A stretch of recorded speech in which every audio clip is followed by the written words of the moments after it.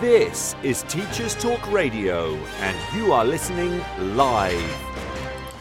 Good afternoon, good evening, good night, good morning. I mean, it depends where you are listening and how you're getting on as to whether it is good or not. Welcome to the Twilight Show.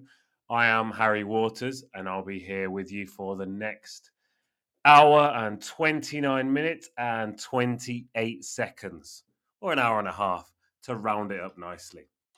Today's show is all about an I can attitude, and a can do attitude, and really making sure our students are as involved as possible. It's something I've spoken about on a number of occasions, and I'm sure I'll continue to speak about till the end of time, making sure we really do listen to our students and get them involved as much as possible. So, what have I been up to since we last spoke? When did we last speak? It was just last week, wasn't it? It wasn't even that long ago. I've been up to a fair bit, to be honest. It's been a bit of a crazy one. Why is that, Harry? Because of back to school, obviously. Back to school is a big one for us teachers, isn't it?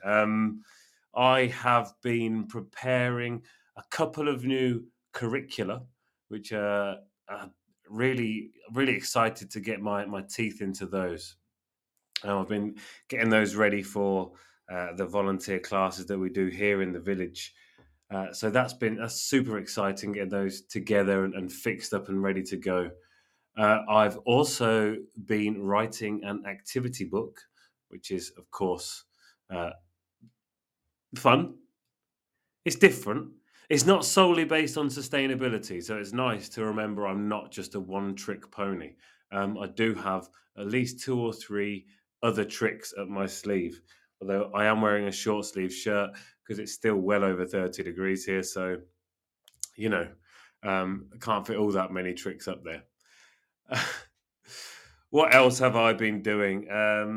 I've got a few training sessions coming up. It's really exciting because I will be taking myself and the company for whom I work, and I'll be moving that beyond simply the ELT sphere and moving it into the general education sphere here in Spain. And I'm doing a few talks in Spanish schools on how to increase sustainability in the classroom, how to get people involved, and that kind of general thing. So, there's been a lot going on this last week, and also I did this interview that we'll be listening to today. I'll introduce very shortly after we've shot off for the news. And it's absolutely mind-blowing. She couldn't be here with us live because she's based in India. And it's, I think, about 2:30 in the morning there now, if I'm not wrong. I probably am wrong. Don't get me wrong. I probably am very wrong. But yeah, she said she'd much rather do a recording than wake up at silly o'clock in the morning to have to do an interview or stay up till silly o'clock. Now, don't get me wrong. That has been done before. I know that when I have any webinars with South America, they tend to be at kind of, I don't know, about 1 a.m. And I know that the wonderful Tyson Seaburn, who was on the show not very long ago, he works with people on the other side of the globe and often has 4 or 5 a.m. starts. So, it's always a bit of a challenge, but Kieran decided, and rightly so, that we would talk just a few days back. So that interview will be coming up ever so shortly. Before that, of course, we'll talk a little bit about her ideas and her ideals, and then we'll jump into it. But until then, we're going to pop off for the news now. Let's hope that the audios are working today. I've given them a dry run. They were all fine beforehand, and the intro worked well. So let's see about the news.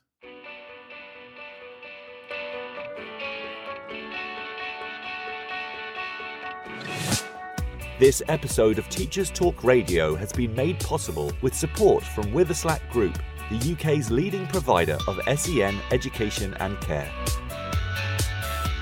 They're here to support you too through an ever-growing offer of free resources, including webinars, podcasts, articles, and events aimed at supporting teaching professionals like you.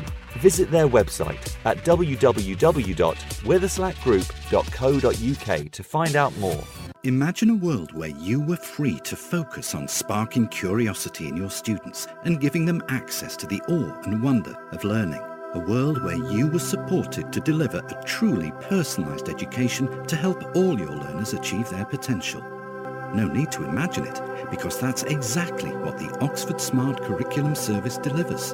Seamlessly integrating curriculum, resources, assessment, next steps and professional development, every component of Oxford Smart is connected and working to provide you with a uniquely coherent and responsive service that empowers you and your students with transformational effect.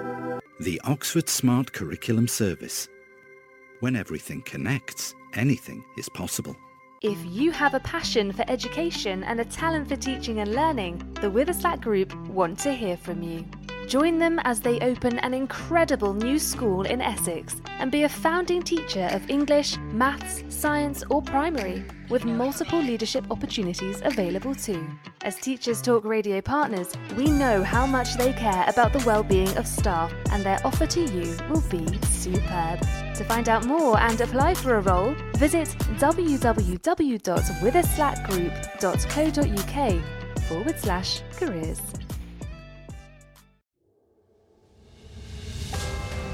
This is Teachers Talk Radio, and this is Teachers Talk Radio News.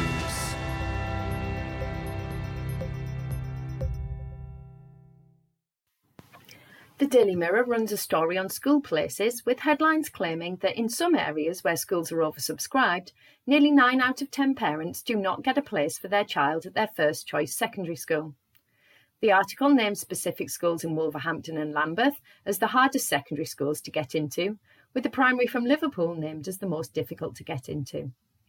As children return to school for the new academic year, applications for those set to start primary or secondary in September 2023 are set to open soon. The deadline for secondary places is October 31st and January the 15th next year for primary. According to figures published in the article, 83% of applicants got their first choice of secondary school for September 2022, a small increase on the 2021 figure of 81%. The proportion of primary school applicants who received their first choice remained at 92%. A full list of England's most oversubscribed schools is published on the Daily Mirror website. In Scotland, council workers due to go out on strike next week have suspended their action after unions received a new pay offer from local authority leaders. The Unison, Unite and GMB unions agreed to suspend strikes in education and in waste services. The Unison, Unite and GMB unions agreed to suspend strikes in education and in waste services. The high-profile waste workers' strike has seen rubbish build up in city centres, but action was also set to affect schools and early years provision as members of Unison were set to walk out. Aberdeen Live also reports on possible strike action by Scottish teachers after what unions describe as an insulting pay offer. The 5% pay increase was rejected by the Educational Institute of Scotland's Executive Committee, and they have opened a ballot for members concerning industrial action. Members of the union have until the 16th of September to vote on the action. Following the return to school for the new academic year, Eastern Eye reports on advice to schools around school attendance. The advice recommends close partnership work with councils, targeted family support and home visits to address barriers to attendance. These form part of a package of new approaches to ensure that more children are in school every day. The Department for Education is also launching a 3-year one-to-one attendance monitoring pilot aimed at tackling the factors behind non-attendance such as bullying and mental health issues. The scheme will be launched in Middlesbrough this year before expanding to other areas next year. A new attendance data visualisation tool is also expected later in September. In some countries on the continent of Africa, a significant barrier to school attendance comes as a result of pregnancy in adolescent girls, according to Human Rights Watch. The organisation says that whilst many countries now have laws and policies in place to protect girls' education, There are still shortcomings, with at least 10 African Union member countries still having no laws related to protecting the retention of students who are pregnant or are adolescent mothers. More on this story can be found on the Human Rights Watch website. In Wales, mandatory sex education lessons will go ahead in the new school term, as the High Court rules in favour of the plan. A group of 5 parents lost their legal challenge to block the lessons in a hearing on the 31st of August. The group wanted to withdraw their children from the mandatory lessons or stop the rollout of relationships and sexual education altogether. The parents had already been granted a judicial review to be heard in November. RSE is part of the statutory new curriculum in Wales, although half of secondary schools are delaying the new curriculum until 2023. This is Teachers Talk Radio News with Joe Fox. This is 2 Minute Tech with Steve Woods, your tech briefing on Teachers Talk Radio. Hello, this week I complete my series on home connection and getting the best performance. The topic today is why is my upload speed lower than my download speed? In previous episodes we've discussed bandwidth, and the more devices, the more demand, but internet service providers only tend to advertise their download speed. Why is this? Well, because it's higher.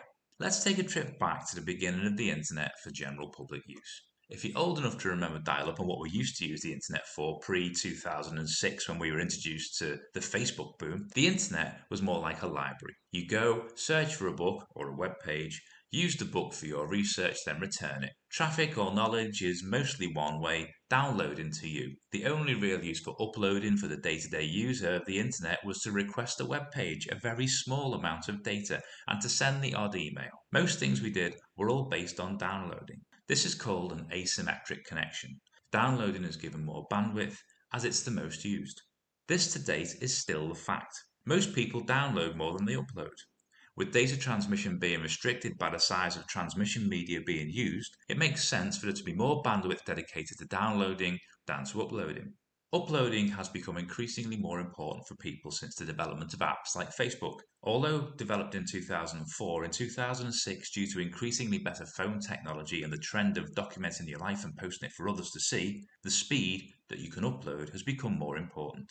However, if a video or image takes a while to upload, we can do something else. If what you're watching stops, it's the end of the world. If this has given you food for thought, I'd love to hear from you. As we return to work, why not get in touch at TT Radio 2022? Follow us and tell us what you want to know about tech for the new academic year. I'm Steve Woods, and that was 2 Minute Tech.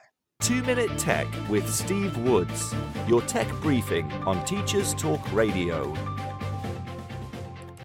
Thank you very much for hanging in with me there. That was lovely.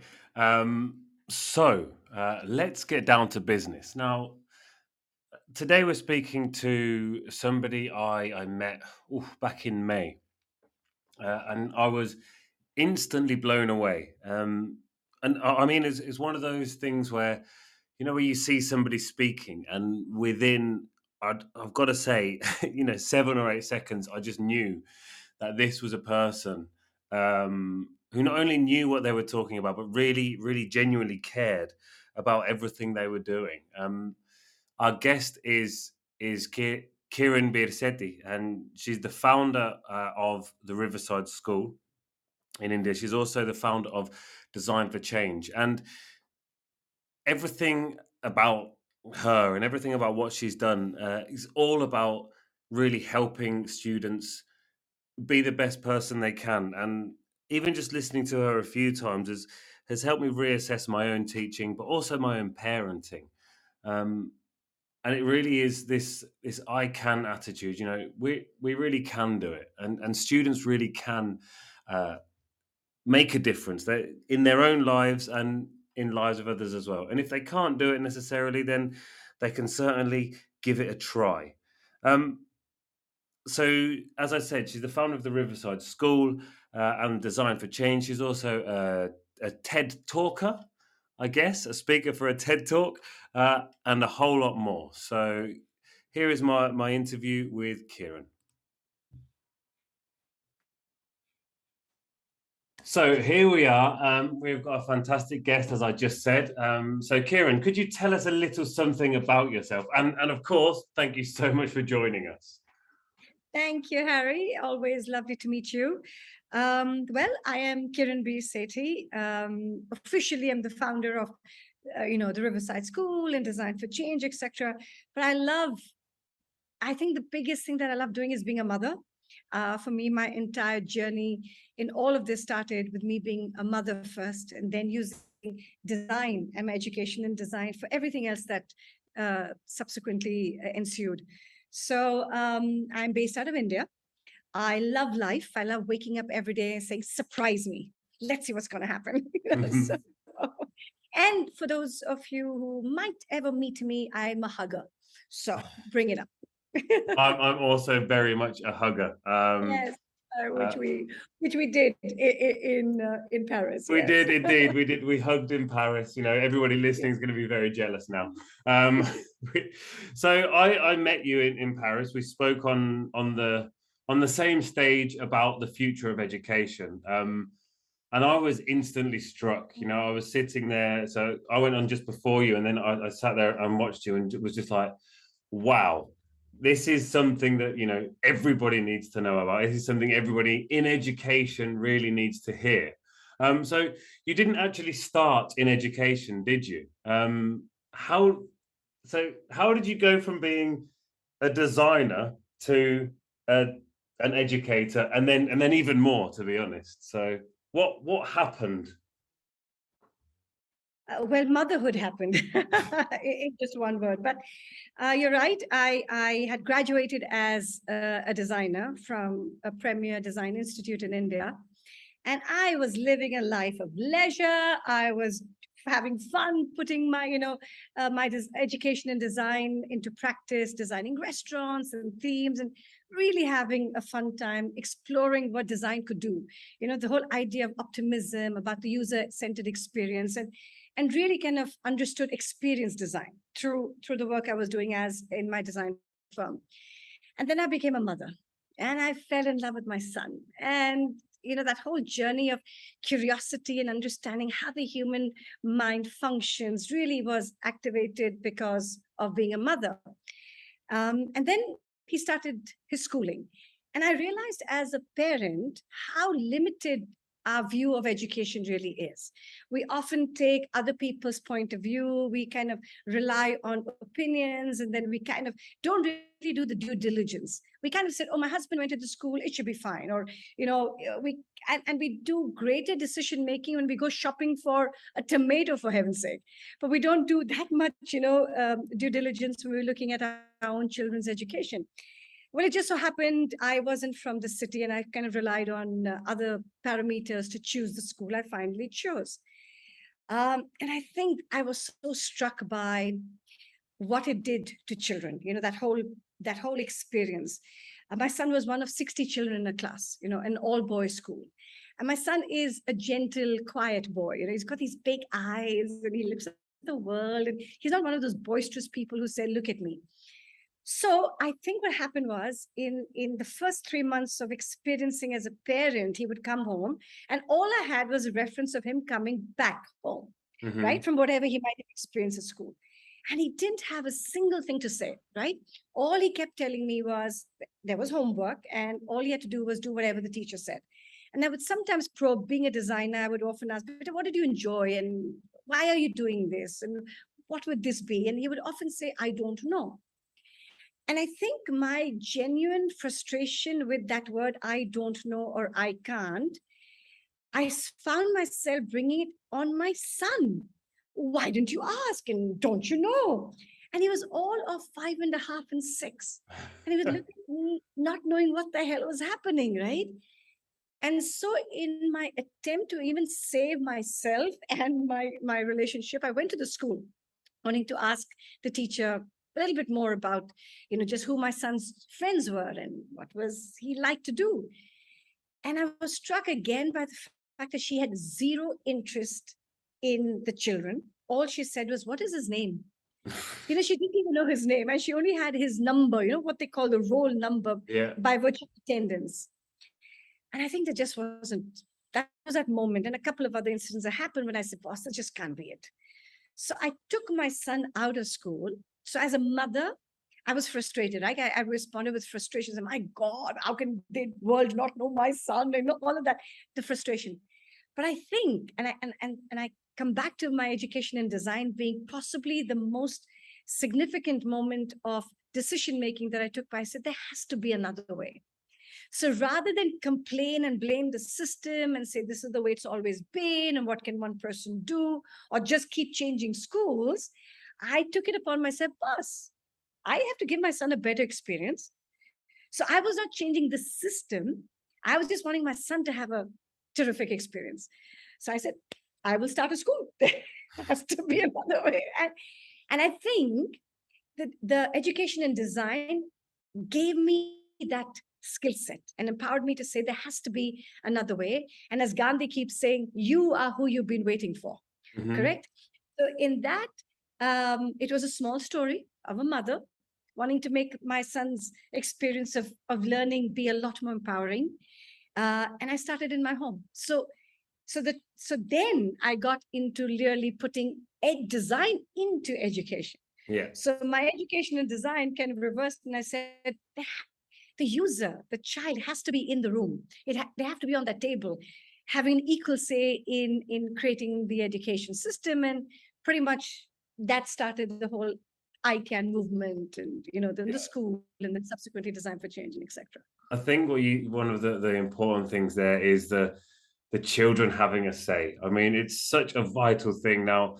I know a lot of the teachers listening, there are lots of really wonderful educators. We're not tarring everyone with the same brush of looking at a number. It's not that at all. But there is one thing that it took me quite a long time to learn as a teacher, and that was to listen to my students. It took me so long to realize that, I wasn't there to take what was in my brain and put it into their brain. They weren't a clean slate that I got to shape and mold. They already had a shape.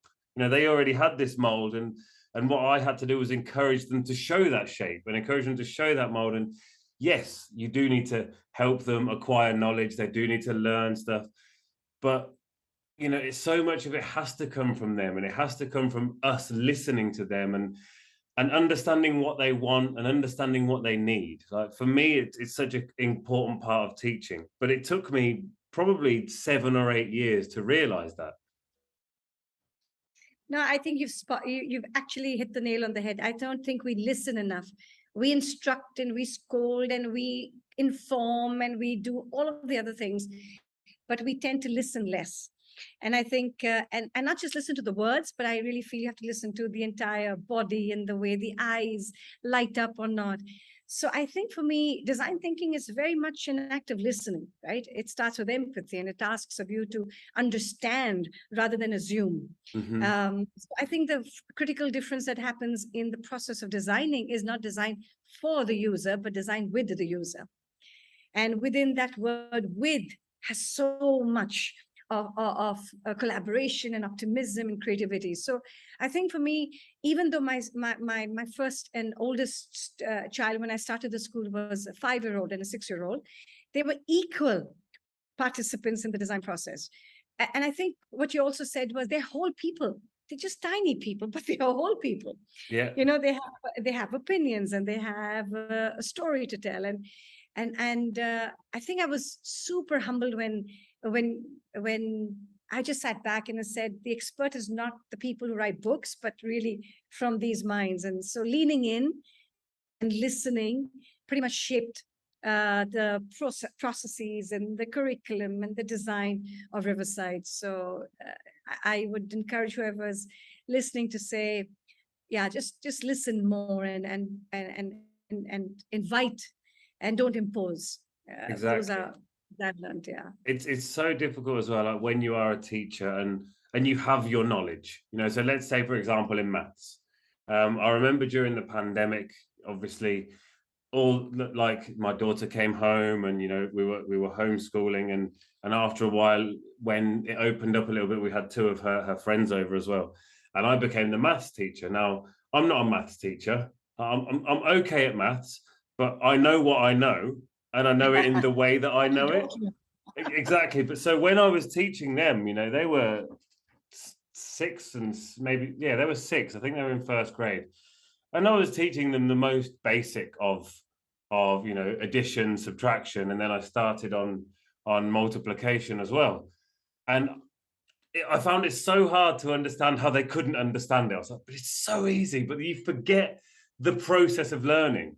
You can't unlearn what you've learned. So when you're saying to someone, 4 plus 4, if you've got 4 apples and 4 oranges, how many pieces of fruit do you have?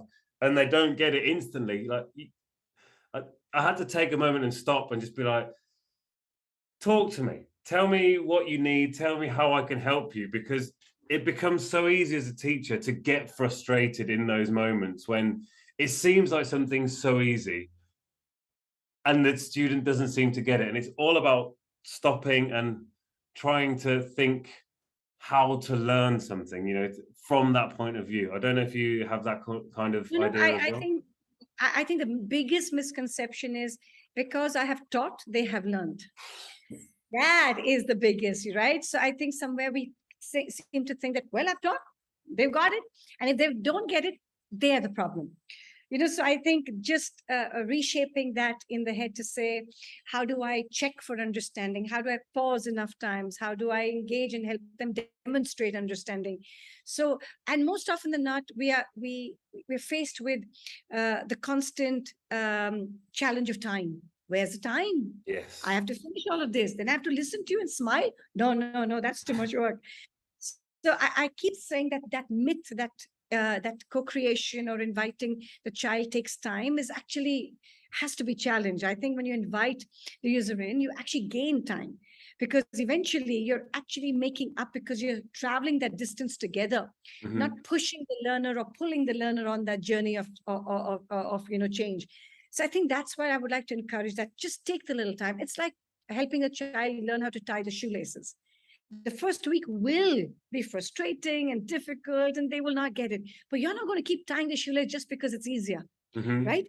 So it's that if one just understands that first learning phase is often going to be, a struggle. It's like, again, swimming or anything that you learn, but eventually you actually gain time. Yeah. So that's that myth. Where's the time for all of this?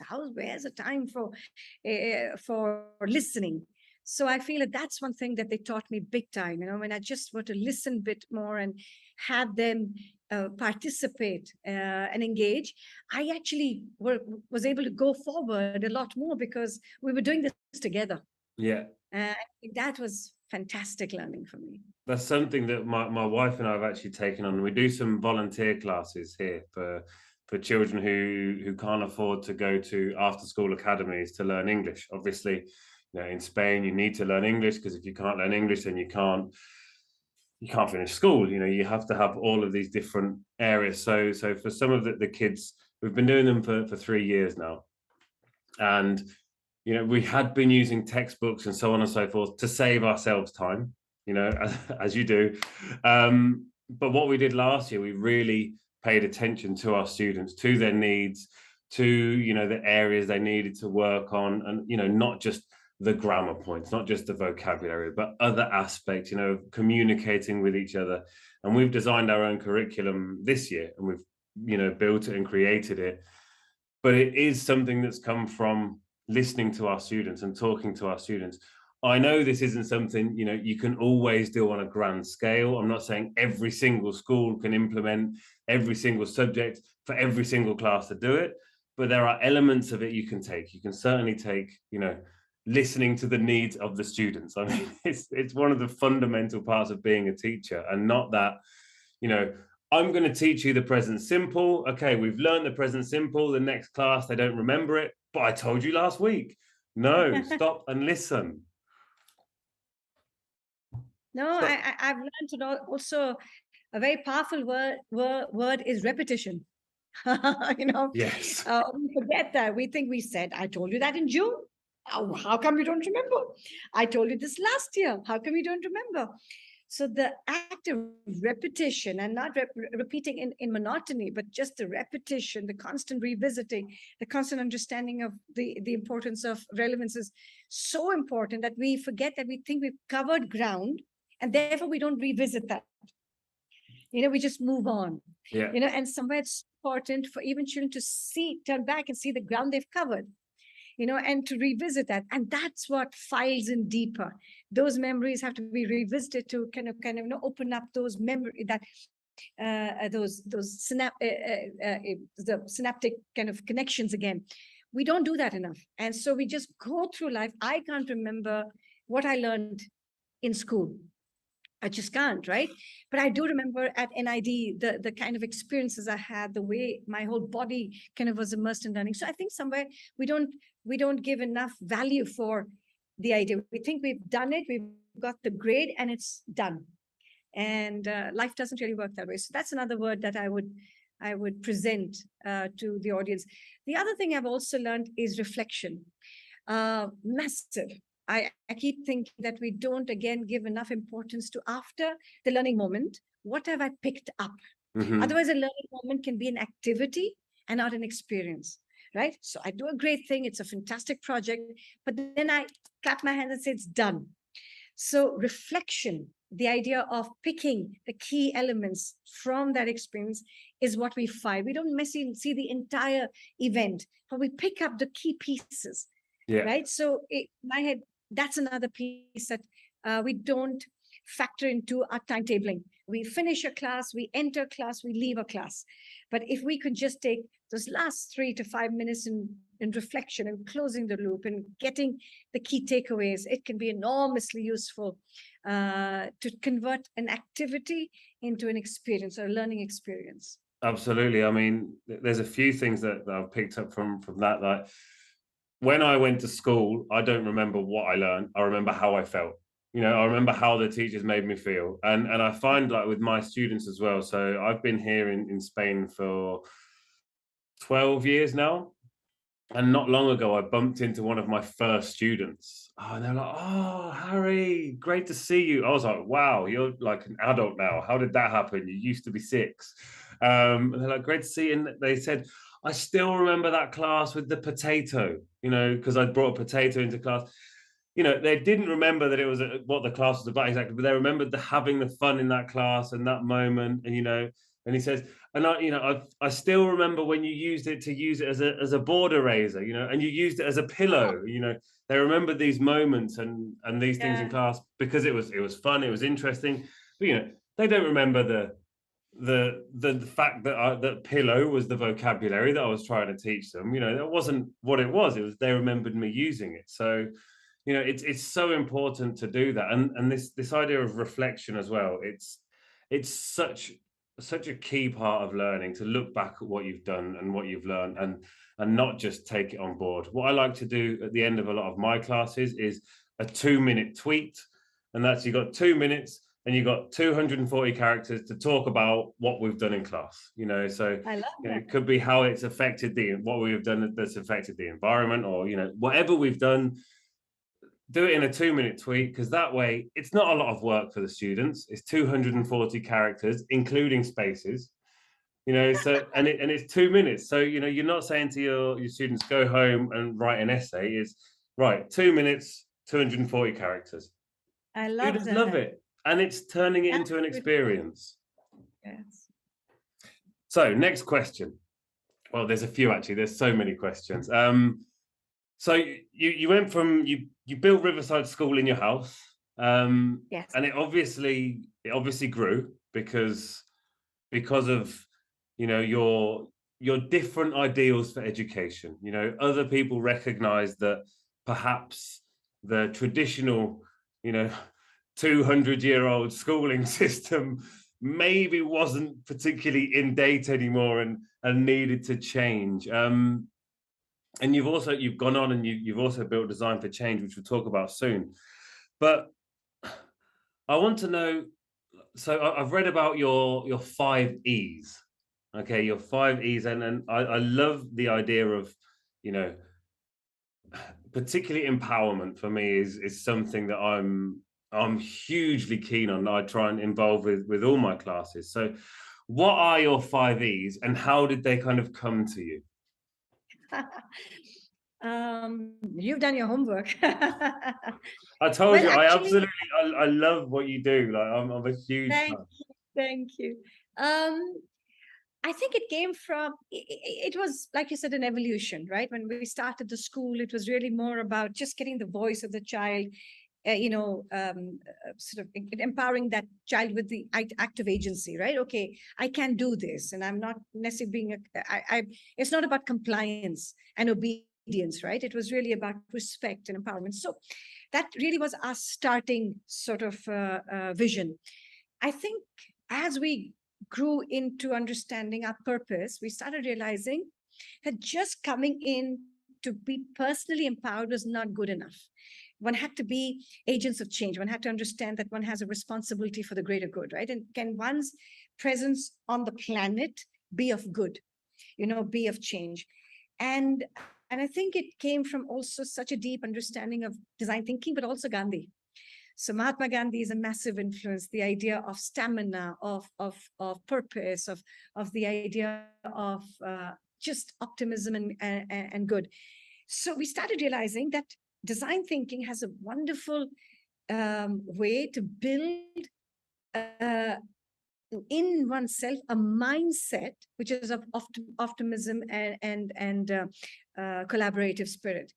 But the values must drive change, right? It can't be changed just because, hey, I want to be cool and I want to do it for an Instagram account, or I want to do it for YouTube, right? But it has to be driven by values. And so whilst there could be so many values one could choose from, I think for us, we settled on the values that come from design thinking, which is starting with empathy. That's the first E. Then ethics, which is about doing what is right over what is easy. That's the whole idea of imagination and change. The third E is excellence. We don't often focus on excellence in education. We talk about completion, but not excellence.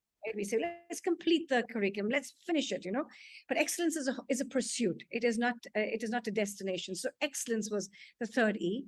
Then elevation, the idea of collaboration, not just for myself, but to ensure that I see the good in you. And I don't do it as a competition, but as an act of recognition, right? And appreciation.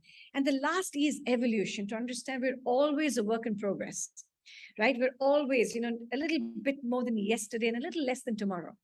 And that idea of the growth mindset, the idea that, I can understand something about myself. And then we realized that these 5 E's, the values, were universal. They were not limited by border or religious connotation or having any kind of, faith implications, but they had a universal appeal to it, and they could have context no matter where you are. Empathy is a starting point, the heart. We must start. Everybody has it. Everybody has the ability to lean into that. Ethics, the idea of choices that we make, right? So all of these, when we tested it within ourselves, we recognized these were worthy values to build our ideas around, build our curriculum around, build our whole narrative around.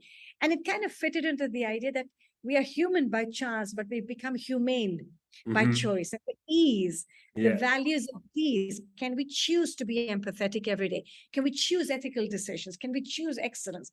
Can we choose elevation? So it kind of became an important guidepost, or like I said, a lighthouse for us to kind of look at our daily practice around.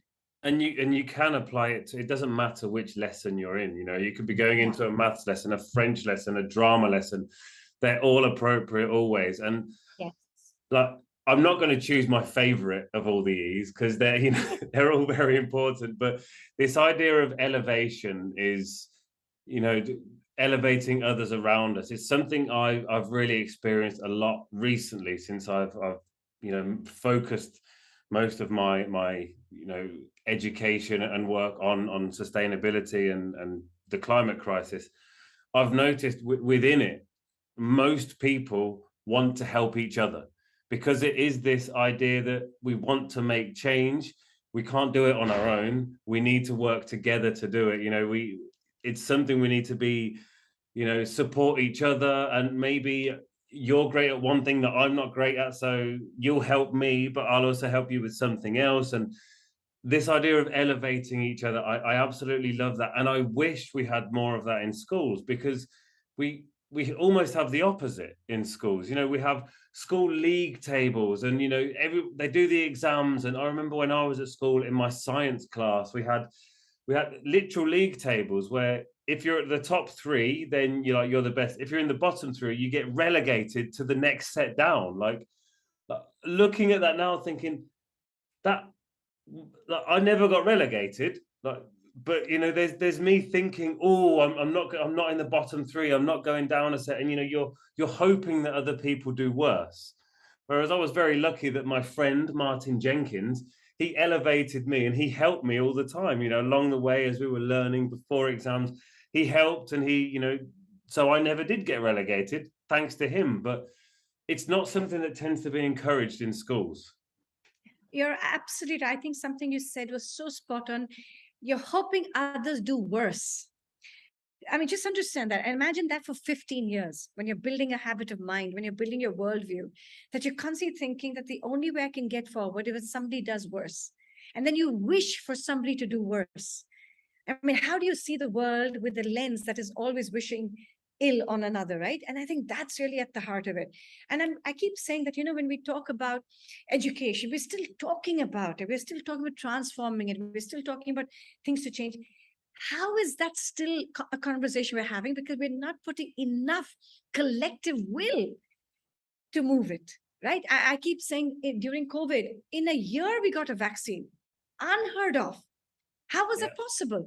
It is only possible because you had the high-income countries being hit the most. Everybody suddenly woke up and said, oh, we must have a vaccine. We've had SARS in the past. We've had MERS. Nobody really woke up. Nobody said, let's have a collective vaccine. But in a year, we got it. So that where there is collective will, we can change and move mountains. And we've never done it for our children. Right? Never. For me, that's at the heart of this conversation, which I keep getting slightly frustrated with. Oh, we're still talking about, let's reimagine education. We don't have to.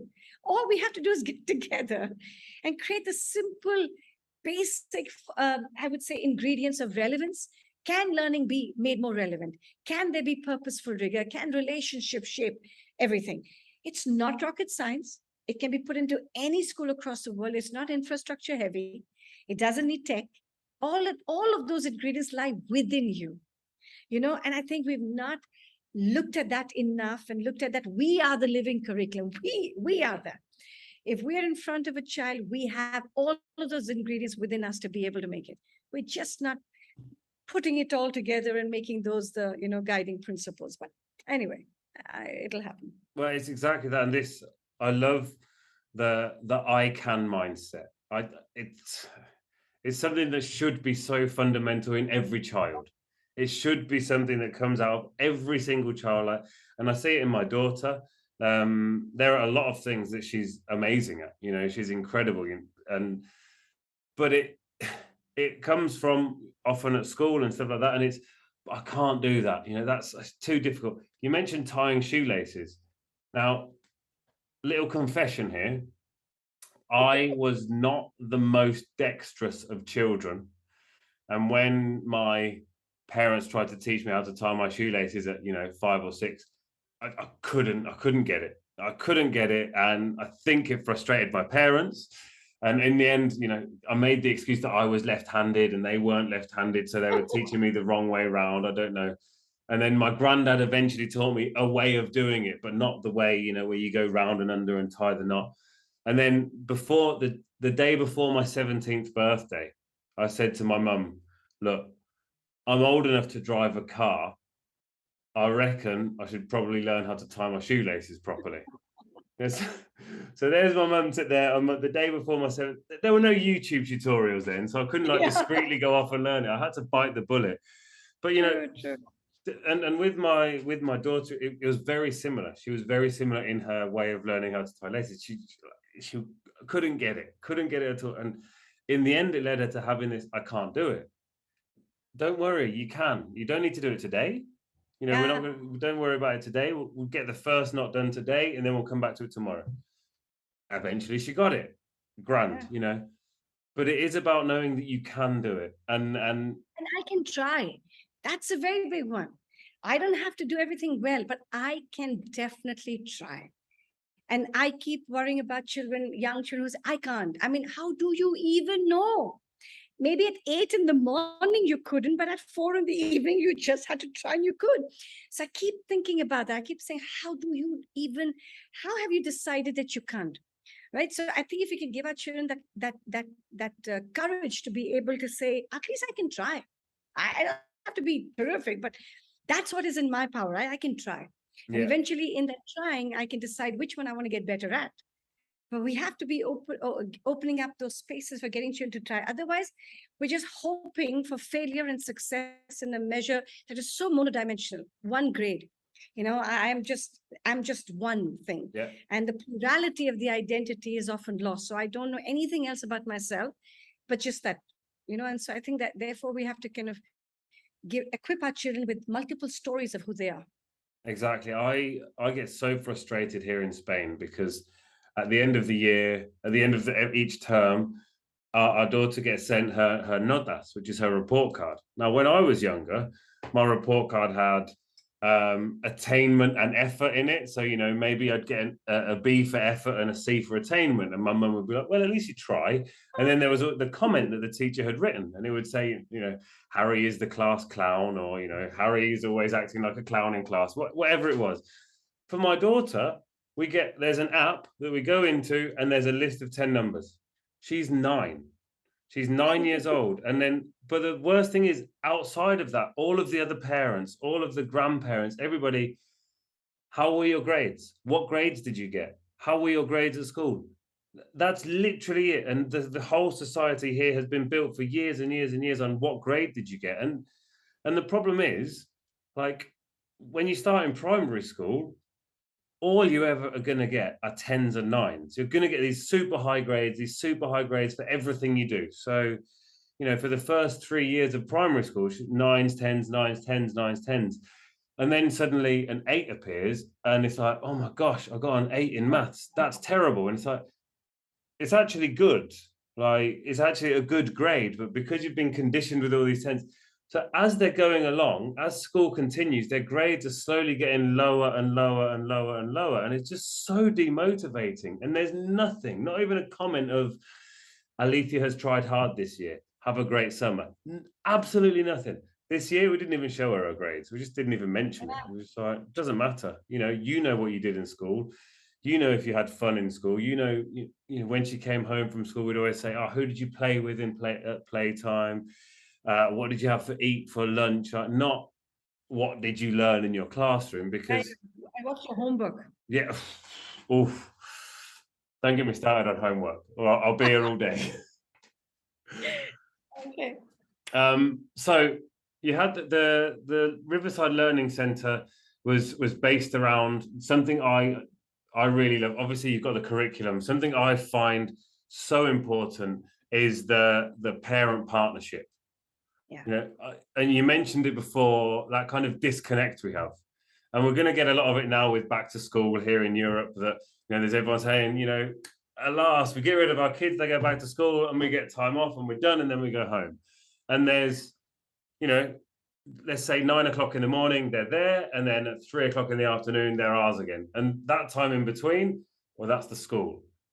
And there's nothing between the two. I'm very active at my daughter's school. I go and help out at the school allotment and I give talks to the students as well, because I've forced that. I've gone and said, I want to do this. I want to be here. I'm a teacher. I want to help. But 98% of the parents, there's no partnership. So what? Bless you. So what was your inspiration behind that? But more importantly, how has it made a difference to the school? I'll tell you the greatest difference it has made. And over 20 years, we built this parent partnership, right? A lot of it was engaging them in ways where it's just by listening. The kind of interventions and touch points we had built over time. But I'll tell you the real impact. COVID happened. And suddenly the world went crazy. There was a lot of pushback on parenting and parents saying, oh, we must cut the fees. There's no reason to give the school any kind of fees. And, and I remember reaching out to my parents and I'm saying, listen, I have a team. I have to look after my team. And, you've been with me, with my parents. I am not going to let a single one of my teachers leave. I can't tell you, Harry, the way they responded. They said, you just do what you have to do. We're with you 100%. That was one faith, that came only because I have a lot of friends who run schools, and all of them are telling me horror stories of, parents marching and saying, the fans are not on, so we will not pay you fees, and this and all, so it was such a transactional relationship which parents were having with schools. And I was just having this completely different experience and this beautiful show of faith. Even the fact that for the first time since it was on Zoom, a lot of the parents could now see the kind of pedagogical practice, right? Because of the way our teachers were. And they had first experience of comparing with other schools, where other schools were just sending Zoom links or just keeping the video, mute, everybody on mute and not engaging. And so they were able to immediately have that reference point. So that again was amazing. But the real wonderful faith was when we did finally open school and we were allowed to get kids back. 100% of our kids came back. That was where, they just said, listen, we trust you. We know you're going to do what's right for the children. And we're sending all our children back. And that was completely unusual. Across the world, we heard 40% and 50%, and parents were reluctant, etc. 100% my parents said, listen, we know you've done all of it. We have 100%, but that was only because of the 20 years of investment. Yeah. Right? The fact that we continue to work with the parents, engage them in multiple ways. Decision-making was never an imposition. We've done it and you will better do it. We were always inviting them, not having parent committees, but having parent conversations. Yeah. And I think that built this kind of faith. So I think for me, I will encourage strongly. I've had different kinds of schools who say, no. We know what we're doing. Parents know what we're doing. And pretty much it's an us and them. Right? Or certain schools get so pressurized by parents that they buckle under the weight and pressure of the parents saying, you better give us more homework or you better do that. But I think in this collaborative spirit that we're on the same team and we're better together, and then build an intentional journey of multiple ways we engage, I believe got us this return of faith. So I think that's really what we've done with our parent partnership. Something I've really noticed as well, with particularly since I've worked in schools, I've worked in language academies, but since my wife and I started these volunteer classes, and we have a much closer connection with the parents. We speak to them on a daily basis. We have a WhatsApp group where we send videos of the students when they've done a certain task in English, and it's really encouraged the parents also to get involved with what the kids are learning. Often with like you send your child to a language school, it's like an hour off in the afternoon, you're done, you pay the money, and magically through osmosis, they learn English and they can get the certificate at the end of it. But like a lot of our parents realize, we speak to them, we see them, and they realize that if they're involved in their students learning, their kids learning, when they go home, then particularly with a language, it's going to help it build and grow. So it isn't just they now go home and we don't set homework. We ask students if they to review what they've done in class, or something like, go and watch a TV show in English, or find a TikTok video and tell us about it in the next class. We don't set, here's a worksheet, go home and copy grammar rules. So seeing that, the parents have got a lot more involved, and they'll sit there with their kids and they'll look for some TikTok videos and they'll talk about it together. And getting them involved in the kids learning builds the interest, and just everything is better. Absolutely. I couldn't agree with you more. Absolutely. So I'm going to move on to something else now, and this is something you introduced me to in Paris. Design for change. I remember when you said you got to check it out, and literally the first thing I did when I got to the airport, actually, because I went straight from the conference to come back to Spain, and I got there, I opened up my phone, I was like, let's check this out then, and I was just like, whoa. And the thing that struck me at first was FIDS, the framework, and it was just, I absolutely loved it. Now I'll let you talk a bit more about it, but it's feel, imagine, do, and share. Now, for me, that just strikes me as such a great idea with everything you can do. You feel it, you imagine it, do it, and then share it with everybody else. And it's a great sort of framework to look at, everything we do. So I don't want to step any more on your toes talking about design for change. It's your thing. So tell us a bit more about it. Yeah, again, this was in 2009, and it happened to be an opportunity that came up to do a kind of a national sort of a challenge to give children to do acts of giving. It actually started with that. A friend of mine was imagining a wonderful festival of giving in India, kind of coinciding with Gandhi's birthday, October 2nd, right? So kind of saying, be the change and stuff like that. And he was talking to me a lot about, I've got, adults giving, and the celebrities are doing this and blah, blah, blah. I said, what about children? I mean, we have got to get children to be, little agents of change. He said, you do it? I said, okay, I'll do it. And pretty much it literally in over 3 months, we put together a very simple framework saying, how to use design thinking, the process of design thinking, to get children to be sensitive about the user in the act of change. Not, I am changing it and you better like it. That's typically what we call the developmental model of changing. People swoop in, change stuff, and then say, you better like it, and get really frustrated if you don't like it. Yeah. Oh, I've done so much for you. How come you not like it, right? So that's the kind of thing. So, and then design thinking till then was often this thing about, oh my God, it's only in design firms and design agencies know it, and it's an adult idea. But if you notice, children are really born entrepreneurs and born designers. They always start with the heart, right? And so we kind of captured design thinking and demystified it in the language for children, right? So we said, they're going to follow the process because that's super important. We want them to understand empathy, and then we want them to imagine what change could look like with the user and then act on it.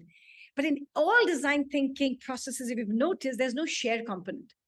It's prototyping, putting it into action and solution. But there was no sharing.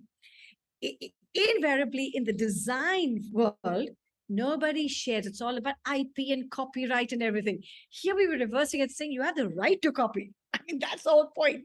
Inspire others. So that shared storytelling was significant and really important, because we said when children are doing acts of change and we don't hear it or don't see it, we don't notice the agency in children, right? If you're tucked away in one school and you're doing it, great. But that's not enough, right? We have to make sure that children's agency is seen by everybody. So crafting this little feel, imagine, do, share framework gave children a simple step-by-step way to action change, right? And we made a toolkit, converted into 10 languages in India, and rolled it out to 30,000 schools in India. I, at that time, thought, I'm just going to do it in India. It'll be fine, perfectly fine. And our first story came to us from a little corner of India, in fact, Dimapur, in Nagaland. And we started crying. We said, oh my God, these children in a little school all the way in Dimapur are agents of change. Then we got stories from villages of India and in the urban setup. And it became just fantastic to suddenly become custodians of stories of change from our children.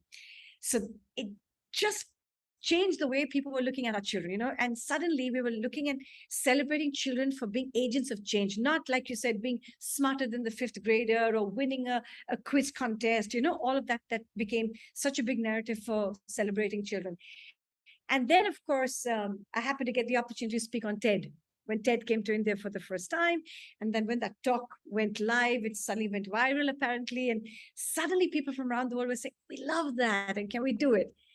And literally, because of that, we just put everything up. It's a completely free program. Anybody can do it. And today we're in 63 countries. Around 2 million. Absolutely wonderful. Wow.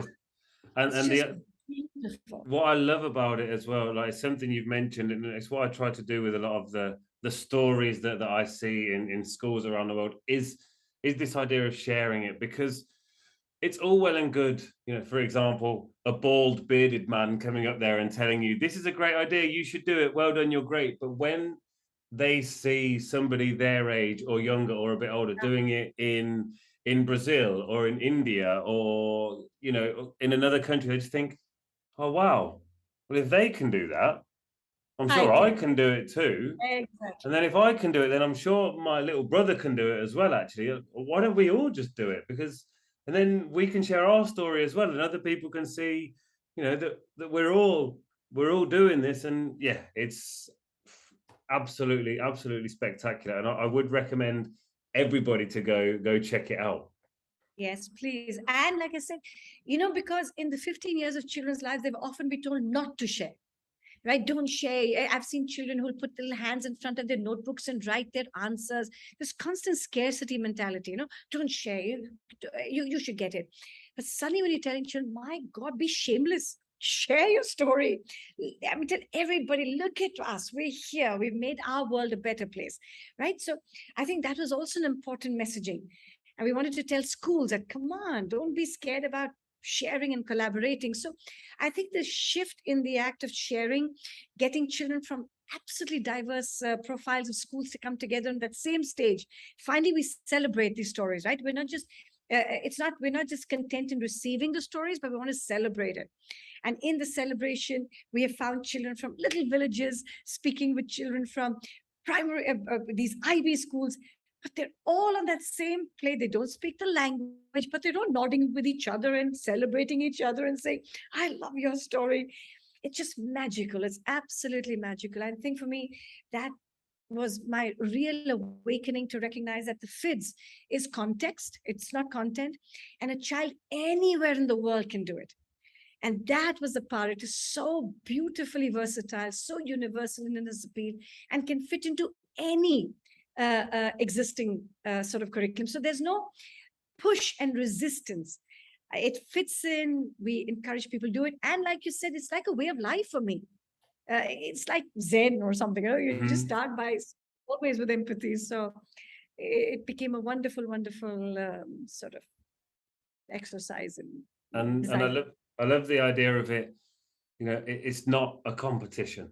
It's not a competition at all. And, you know, something I'm working on at the moment, it's about helping change makers, and their change makers are going to send in their videos about what they're doing. And there was a big discussion, a very, very big discussion with the creators of it as to whether it should be a competition or not. And I was like, absolutely not. It doesn't need to be a competition. These are people who are trying to make change, trying to do good things in the world. We don't want to say, you're the best at doing this in the world, you're the next, and you're the third. No, there's no need for it to be a competition. It's just a sharing of what we're doing. There is no one that is better than the other. You know, it's going to be easier for somebody who goes to an expensive private school in the UK to raise a lot of money for charity. And, you know, well, I raised €3,000, £3,000, whatever. And then somebody who's in rural India raises a certain amount of money. It's not a competition because they're both doing something good for where they are. And it shouldn't be, well, look, I raised more than you. Everybody's situation is different, but everybody can do something good. Yeah, absolutely. I think for me, that's what I really got from Design for Change, was that, you know, we can all do something good. We can, and we can celebrate it. And it's not we can do something good that's better than your something good. They're all good. They're all making something change. They're all doing a good thing in the world. And we can see each other's, and we can learn from each other's, and just be like, that's brilliant. That's great. That's excellent. I want to do that as well. And I want to share. I want other people to see that I'm doing good too, because, you know, when you share it, when your kids share what they're doing, how great it is, it gives them this amazing confidence to continue to grow and do more. Because it's a sense of accomplishment. And that's a very, very important feeling of efficacy, right? If I've accomplished something, it gives me the confidence to say I can accomplish something else. So, and accomplishment comes from not just winning something, or like I said, accomplishment is not like an exam result. It is the deep understanding that I put in my effort, I finished something in that time, and I was able to then complete a task. So I think accomplishment is an extremely important way to build self-worth and self-efficacy. So I think just Design for Change gives children that sense of empowerment and accomplishment. So yeah, And yet it isn't based on them doing well in an exam. exactly. You Doing know, good. yeah, let's be honest, it doesn't exams, I'm not going to say they're not important, they are, but they're not exactly relevant for every person. You know, some students are not academic. I've worked with a lot of students who aren't academic, but they are good people and they want to do good things in the world, but the academic system doesn't suit them. But they can still do something good, they can still make a change, and they can still be seen making a change thanks to things like Design for Change. Well, I think we've managed to almost cram everything in here. Yes. I didn't know if it was going to be possible. It's been such a pleasure. Whenever I watch you speak or hear you speak, and in this case, speak to you, this enormous smile comes across my face. It's just this, I don't know. You exude joy and happiness, and this happiness to wake up in the morning, as you say, it's infectious. And it's obviously infectious in your students and the teachers in your school, and I hope it's infectious to our listeners as well. So thank you so much for coming today. But beyond that, thanks for everything you've done for the last 21 years and everything you're going to continue to do for the next 50 years. Absolutely amazing. Thank you so much, Harry. It's been such a pleasure. And like I said, now you have to come to India and we have to give each other another hug. So I'll be there in a flash. I work with a few schools in India, so I'll definitely come by and give you a hug. It will be lovely. Thank you so much. Bye, everybody. Thank you. Bye-bye.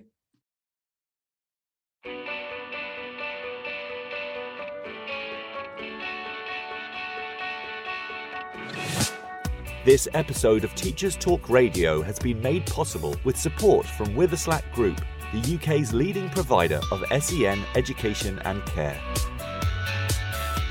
They're here to support you too through an ever-growing offer of free resources, including webinars, podcasts, articles, and events aimed at supporting teaching professionals like you. Visit their website at www.witherslackgroup.co.uk to find out more. Imagine a world where you were free to focus on sparking curiosity in your students and giving them access to the awe and wonder of learning.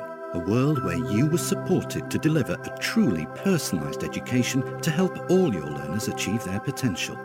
No need to imagine it, because that's exactly what the Oxford Smart Curriculum Service delivers. Seamlessly integrating curriculum, resources, assessment, next steps and professional development, every component of Oxford Smart is connected and working to provide you with a uniquely coherent and responsive service that empowers you and your students with transformational effect. The Oxford Smart Curriculum Service. When everything connects, anything is possible. If you have a passion for education and a talent for teaching and learning, the Witherslack Group want to hear from you. Join them as they open an incredible new school in Essex and be a founding teacher of English, maths, science or primary, with multiple leadership opportunities available too. As Teachers Talk Radio partners, we know how much they care about the well-being of staff, and their offer to you will be superb. To find out more and apply for a role, visit www.witherslackgroup.co.uk/careers.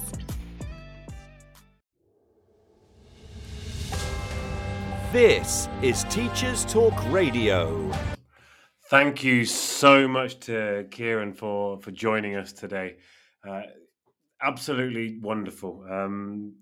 A truly inspirational educational leader out there trying to make change for the good of students, but also for the good of the world, which is rather refreshing. A school leader not being completely obsessed with league tables and exam scores and all of that. So not long left now. Obviously, you can tune into Lucy over on Spaces. She's joined the Wednesday Wombats this week, as she's usually on Tuesdays. But you can join her in about 15 minutes over on Twitter Spaces. So do tune in over there and have a listen. I am going to be away for the next couple of weeks. I'll be back on just checking my calendar, the 28th of September. I'll be speaking to Nick Peachy all about EdTech and how we can use it and how he helps people use it. But before then, it is my wife's birthday on the 21st. And we will be going on holiday, if you believe it or not. It's been a pretty tough summer here in Seville, with 42 days of heat wave we've had since the start of June. So it's been pretty warm, over 45 degrees on a number of days, which obviously was great for Caster Chef, but not fantastic for, living in general. It was pretty awful, I have to say. But that is it. That's it for today. Thank you so much for joining us. I see Liquinda's just joined us right at the end there. So thank you so much for coming along. You can, of course, listen back to Kieran Birasetti's interview that we had not long ago. Thank you so much for joining us, and I will catch you on the flip side. You've been listening to Teachers Talk Radio. Tune in live and listen back at ttradio.org. We look forward to hearing from you next time on Teachers Talk Radio.